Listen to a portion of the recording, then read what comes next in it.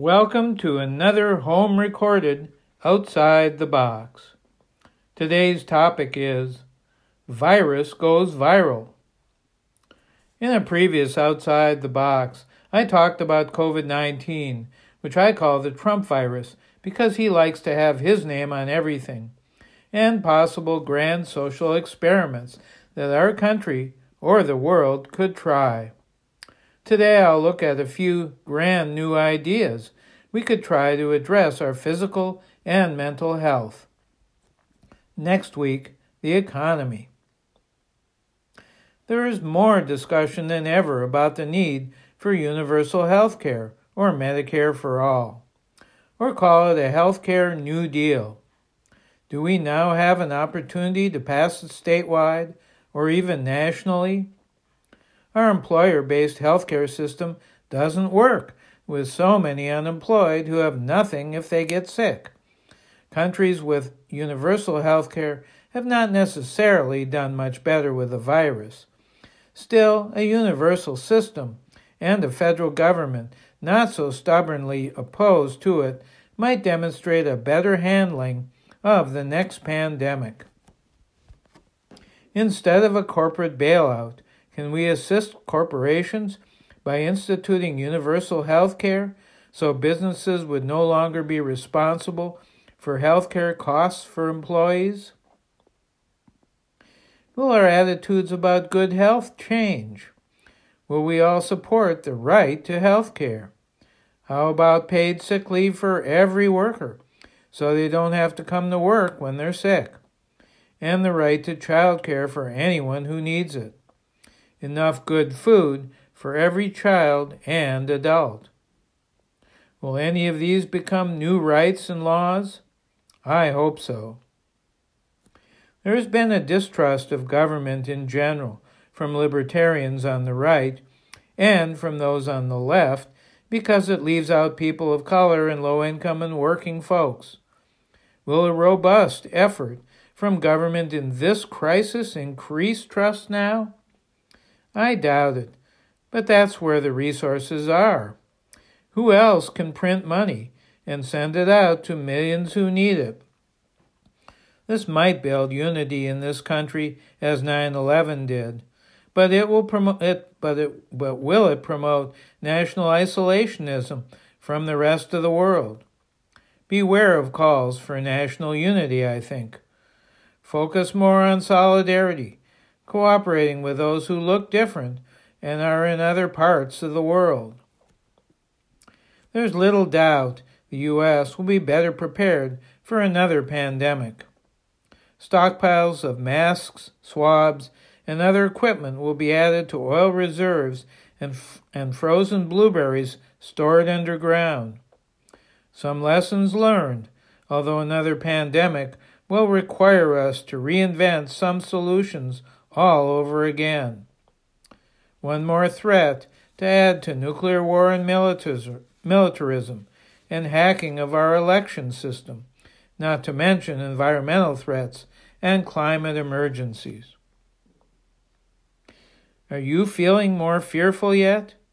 Most of us already have lots to worry about, without the added stress or PTSD from one more major catastrophe in our lives. How resilient can we become? Getting a check from the feds may help. Giving and receiving mutual aid is beneficial, although harder to do from a distance.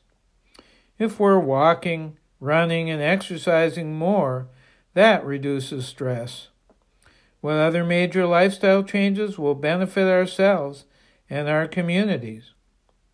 I'll bet this event will be life-changing for many. Some will get religion, while others will abandon theirs. New people will become healthcare workers, while some in the professions will leave it. Some will shrink from the crisis, while others tackle it head-on. How will we cope with the sudden disappearance of cultural institutions? Concerts, sports, restaurants and watering holes, conferences and conventions, picnics, holiday parades, hanging out with friends and neighbors. any opportunity to gather. There are virtual alternatives to some of these now. At least we're not taxing the environment as much as we hunker down and shelter in place. This may be a dress rehearsal for the climate emergency in a few years or decades. Physical distancing may give way to social distancing for a while until we're sure that others are not a threat to our health. For some, space is a luxury, not to be taken for granted anymore. We're getting used to virtual meetings and conversations, even among family and friends. Maybe we won't go back to some face-to-face events. Education is becoming a distance learning experience for everyone. Is this the wave of the future, where classes, especially for higher education, will be taught online even after the pandemic disappears? But it won't work for some students if they're falling behind. The Trump virus is exposing even more starkly the inequalities in our society.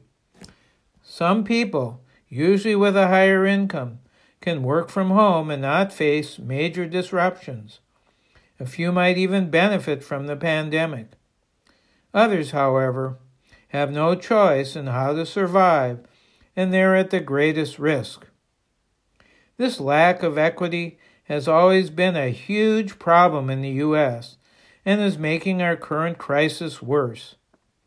Recognizing the fact that many in our communities are struggling and even dying in this situation may motivate us to take action, so no one is left out anymore. There's also a tension in this country between our desires for good health versus our hopes for a robust economy. I'll look at how the Trump virus is impacting our economy in another Outside the Box. What do you think will change for the better or the worse as a result of the Trump virus? What outside-the-box proposals would you support?